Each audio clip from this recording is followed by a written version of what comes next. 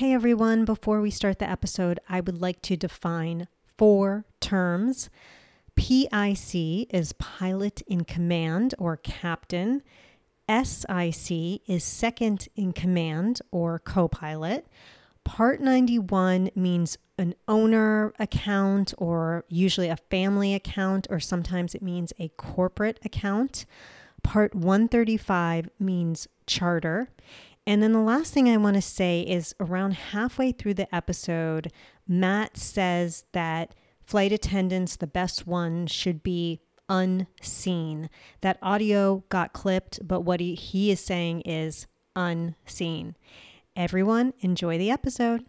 Hi, everyone. This is Jennifer. Welcome to the Corporate Flight Attendant Podcast. I was a corporate flight attendant for 6 years, and I tell you the brutal, honest truth of this industry. Before we start today, please remember, if you like this podcast, please give me a 5-star rating and review in Apple Podcasts, Spotify, or wherever you listen. Also, check out the show notes for my CFA book and strategy session, or to donate if you love me. Today, we have an interview with a highly experienced pilot. Matt Dietz has been flying since 1995 and has spent almost 20 years in corporate aviation. He is a seasoned international corporate captain who has a wealth of global experience, including a past role as a chief pilot for a charter operation. Besides flying, he is the CEO of Mad Dog Global. It's a great name, by the way. An aviation consultancy that specializes in international operations, which we're going to hear about later. Additionally, Matt's most important role is devoted husband and father of 3.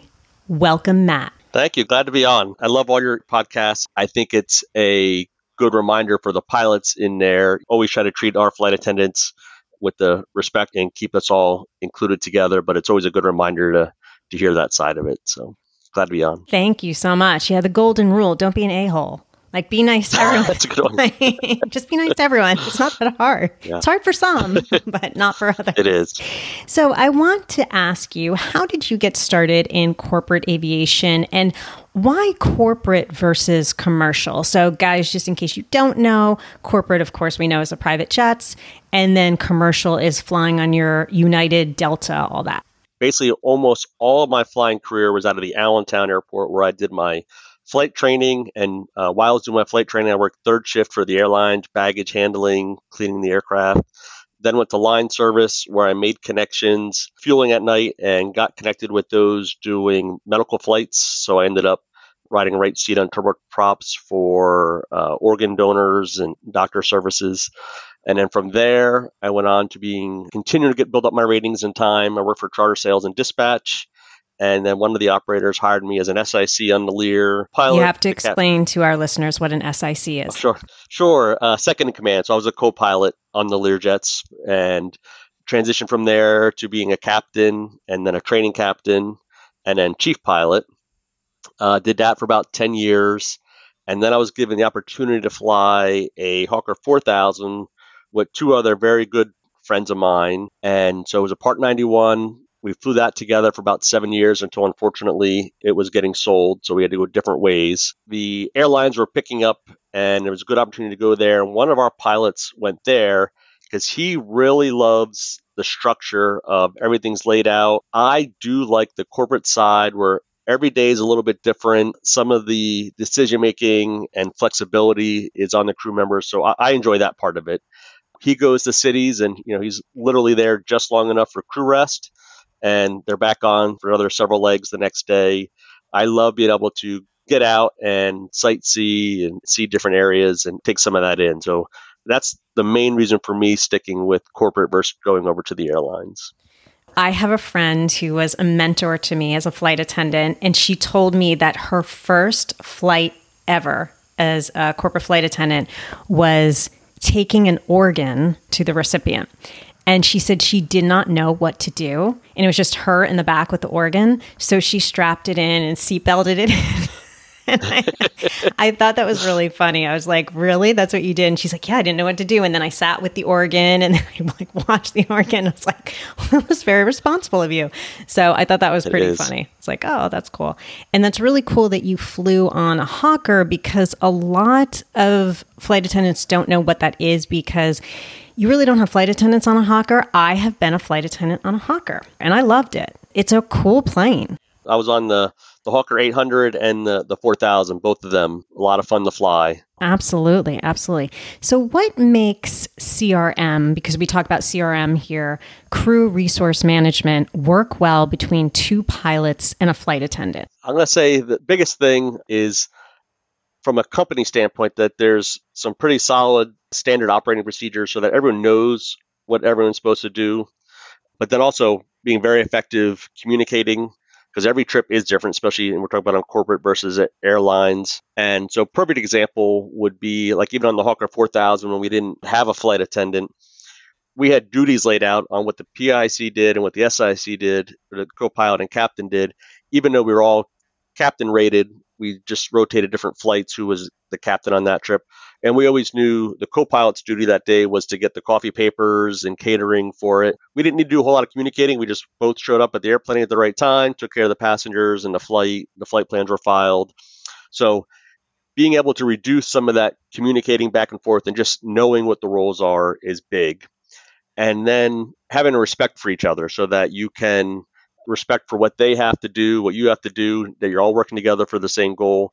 You don't need to love each other, but you all need to work together, to Amen. Be safe out there. Trust and honesty is a big thing. So let's just say it's my job as a co-pilot on this trip to do the walk around the airplane. I started to do it and maybe the line service came out and I got distracted and we get inside and we ask pre-flight done. I need to say, you know what, I did not finish it actually, and not be afraid to it or hide it or anything. Just be like, yep, you know what, I got distracted. We started towing the airplane, fueling it or whatever, and I didn't finish it. So both being able to trust each other and be honest with each other is a big part of it. And how does that specifically work with a flight attendant? Because in your company, you have 3 full-time flight attendants now, and I'm sure you're going to have contractors you work with. So in regard to that structure of 2 pilots and 1 flight attendant, how do you see CRM working well? The big thing is, so certainly trusting the flight attendant that we have on board, and certainly the 3 full-timers, we certainly do, that they're going to take care of the passengers. Again, kind of like I just said about fessing up about not doing the walk around. I forgot to order this catering. I didn't do that. And don't try and hide it or do anything. And if we're open and upfront with it, we can address it right away and get it taken care of. Another big part is even in the flight planning and preparation part is, so a lot of the city pairs we do are pretty regular. We kind of know where everybody likes to stay or go depending on where it's at and how long it's there. But if something changes and it's a different hotel, different location, I personally, when I'm the captain of the trip, I like to ask both the flight attendant and the other pilot on board, hey, do you have a preference? This is what, office is kicking back or where we could stay. Take everyone's opinion into it. So me and the other pilot could say, hey, we're fine with that. It's right by the airport. We can get there. But if the flight attendant is, hey, I need to be able to get some catering or go get something for the passengers, or I don't feel safe there, then we're all in it together. And I'm going to report back to the office and support their decision on that as well, on why we're not making that selection or we need to make another. You hit the nail on the head with safety, because we, as a lot of us are women, hey, shout out male flight attendants. I love you guys. I say it a lot.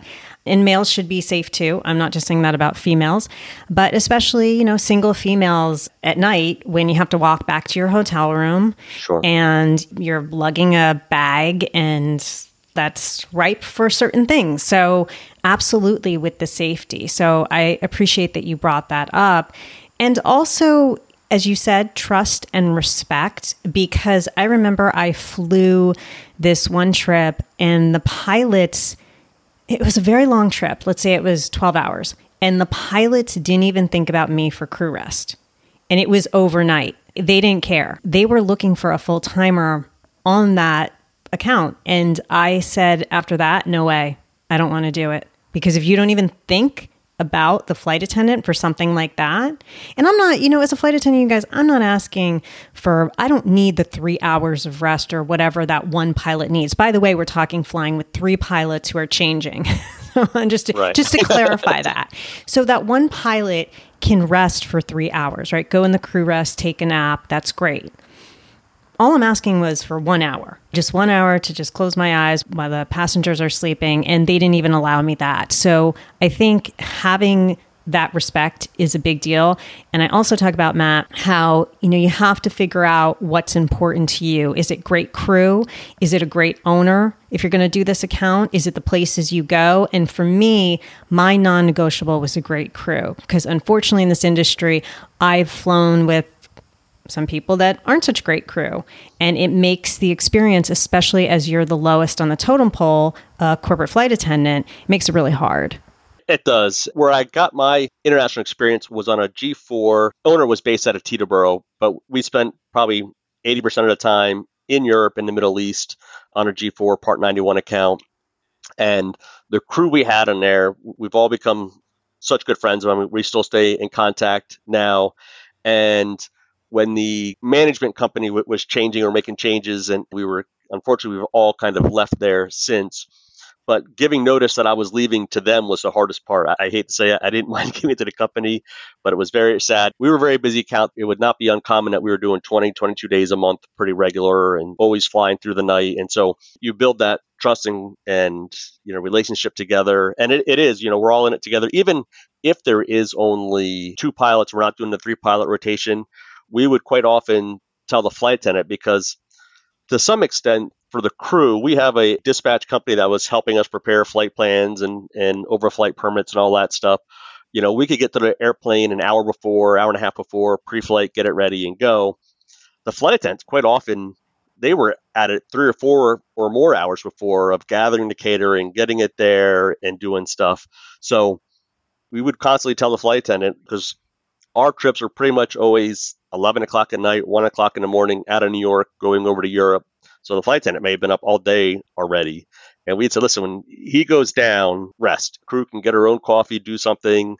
And when the passenger would ring that he wanted service, we'll respond to it and then get her. More often than not, they did not take us up on it. They stayed up with us, but we always push for them to try and do it. So you bring up a good point, because we've been up running around for the catering. I've heard of instances where someone is a prima donna and they want a different bed, so the flight attendant had to go out and find a different bed in the middle of the night. I've heard of things like that. And I love how you said fess up if you not even made a mistake, but if just you didn't get something done or something happened. I had an incident where it wasn't my fault. I had clearly written that I needed the catering at 4 a.m., and the catering company thought it was 4 p.m. And so an hour went by and I'm trying to figure out what's going on. I finally kept calling and no one's answering at 4 a.m. And I finally had to get a pilot involved and he helped. So yeah, don't be afraid to fess up. So what do you think makes a great corporate flight attendant? The big thing for me is trust. So some of them will say, oh, we've worked on this model aircraft before. I know it, when they're trying to get the job. Then they get on the airplane, they really don't know where anything is or how it works. And it's pretty evident. Like, just say it, and we can come help you before or after or do something. 99.9% of the time, all flights go without much activity, which is good. But you really want that trust when shit's hitting the fan and we're busy up front doing stuff. I trust that they're taking care of the passenger on the safety side of it and getting everything ready. And they've checked all these things and prepped the passenger. So, yeah. When you're in that emergency situation, it's us in the back. And I had an episode where I talked about, and I don't want to give any spoilers. I'm not going to give any spoilers, but I had broken down an episode of Succession where there was an emergency in the private jet, and the way it was handled on TV was pretty accurate.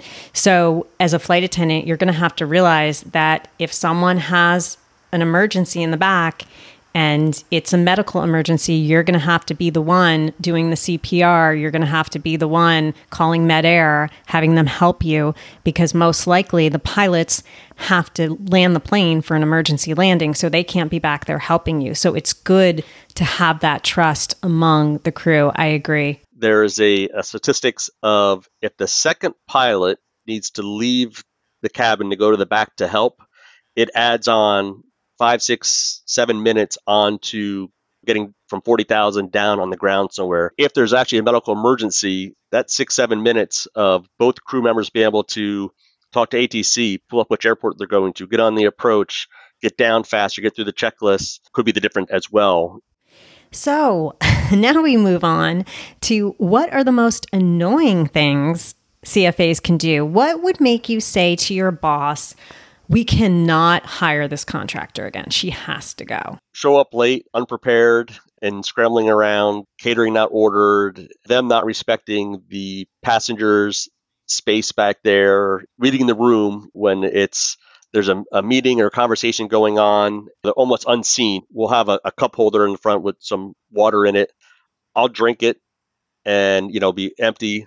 I swear I look back 2 minutes later and it's full again. And I'd never seen anyone come up there and fill it. And I know who that is. I know what flight attendant that is because she trained me. So I know exactly what you're talking about. She's amazing. And that she is. And so not all do it. We're all at different personalities and different styles, but they all get the job done the right way. Yeah, or they should. Yeah, that's true. Yeah. They should. I want to go back to one thing you said because I forgot to say it 2 questions ago. And this is very important. When a flight attendant walks on and she has told you in this interview, oh, I know this aircraft, left, right, up and down. This happens all the time, you guys. And then she or he or them walk on the plane and you can tell they don't know the aircraft. I'm going to tell everyone right now, there's a saying in the industry, if you've seen one Gulfstream, you've seen one Gulfstream. Oh. What does that mean? That means that, okay, you can put on your resume that, yes, I'm very experienced in a G650 or a G4 or G550.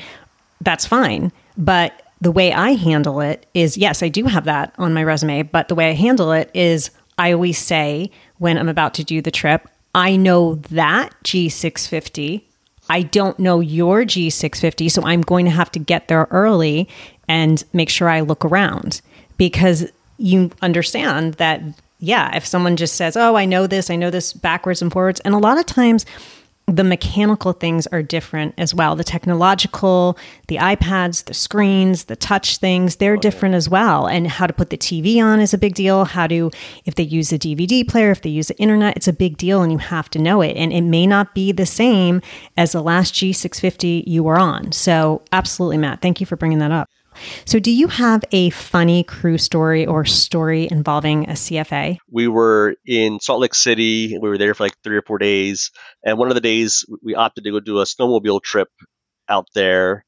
And we were, buzzing around and the flight attendant we had a guide but she was in the back and we came across this one spot that was pretty challenging to go up. And we go up and around the corner, and I look back, and she never came up around the corner behind us. So I got off the snowmobile quick. I run down, look down the hill, and her snowmobile is rolled over, and she's over by the tree. Oh, my God. And so the first thing I say is, are you okay? And when she said yes, and then we all started laughing hysterically because then it was funny. Oh, my gosh. So it was safety first, and then we could laugh at it. I love how you took care of that, just like a pilot. Safety first, check your surroundings, everything, and then make sure she's okay. What did she do? She just was driving too fast? She got slow and then gunned it, and then it went off the side of the path that it was on. That is something I would do. I actually, this is an interesting one. I was driving on an island that drove on the left-hand side of the road. And there's something called spatial intelligence where some people have it and some people don't. I do not. So some people can easily switch from left to right driving. I cannot. And these pilots, they weren't drunk or anything, but they had a couple drinks and they said, can you drive? And I said, no. I said, don't drink. So they drank anyway. And it was at night and it was on a Caribbean island on the left side of the road. I had to drive and I drove us into a ditch. Yeah. So always listen to your flight attendant. Everyone was fine. No one was hurt. The car wasn't even hurt. It was fine. Everything ended up fine. But the whole point is you never know what can happen. And I've done it. So I've been that flight attendant that's done it. So good story between snowmobiling and cars. All right. Yeah. Tell us about your exciting new company, Mad Dog Global. The way we started Mad Dog Global was first with my international experience and training. I wanted things spelled out for me because I didn't know when I first started doing it. So I documented it and made some training things and shared it with fellow pilots of mine that were also kind of making that transition. And they had said, you should really do something professional with this and get it out there. And so we kicked it around, decided to do it. And then my family and so I consulted with them and we said, all right, it's a good idea. Let's do it. I love where I'm at and I love what I do. But as a international captain, you do 2 flight physicals a year and flight tests. So you figure I'm hoping 20 years if I could stay doing what I'm doing. Very fortunate. That is 36 flight physicals, any one of those or any other issue outside of our control. So, right, 9/11, the economy crashing in 2008, COVID, all things outside of our control could impact our flying career. So we want to have something outside of the actual flying that would be able to contribute to the family's income. And this was a pretty good way to do that. And we could all do it together. So I love it. Amazing. So tell us about your company and what services you offer.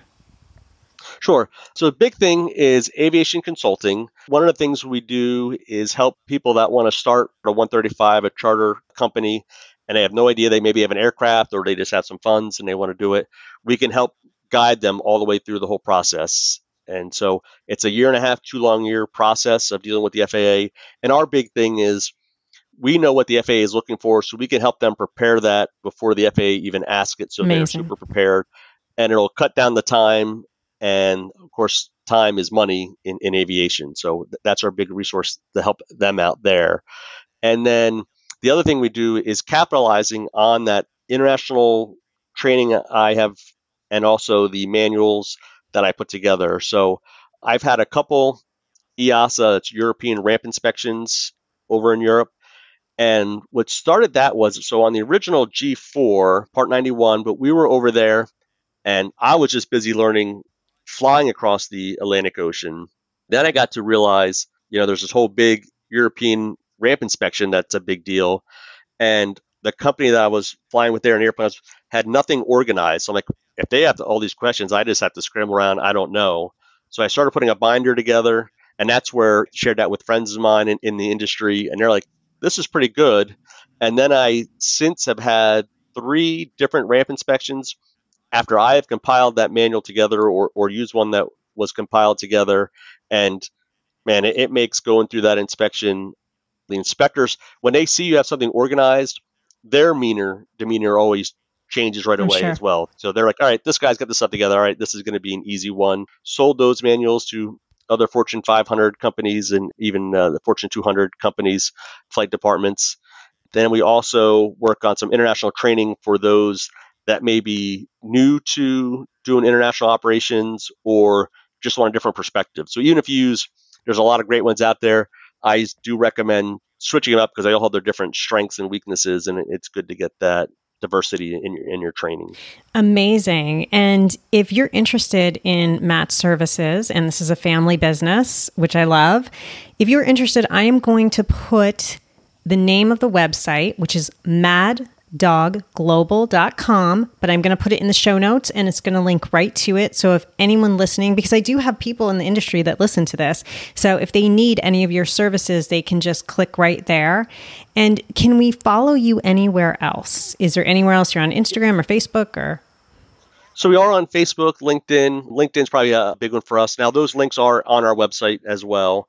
And we are working on, we don't have it done yet. We should have some videos going up soon, even on YouTube. So it'll be Mad Dog Global on YouTube, highlighting a ramp inspection, what to expect, how to prepare for it, what the manual looks like, and then also some videos of crossing the Atlantic and crossing the Pacific, be a tutorial for those either new to those crossings or just want a refresher. That is pretty cool. So definitely check that out. All those resources are amazing. Matt, you have been such a wealth of information. We truly appreciate it. Thank you so much for being here and taking time out of your busy schedule. Thank you. It's good listening for everybody. I enjoy it. When I take my dog out for a walk, it's on the podcast. So. I'm in your ear. That's right. I'm in your ear. Oh my gosh, it's so funny. Until next time. Happy flying.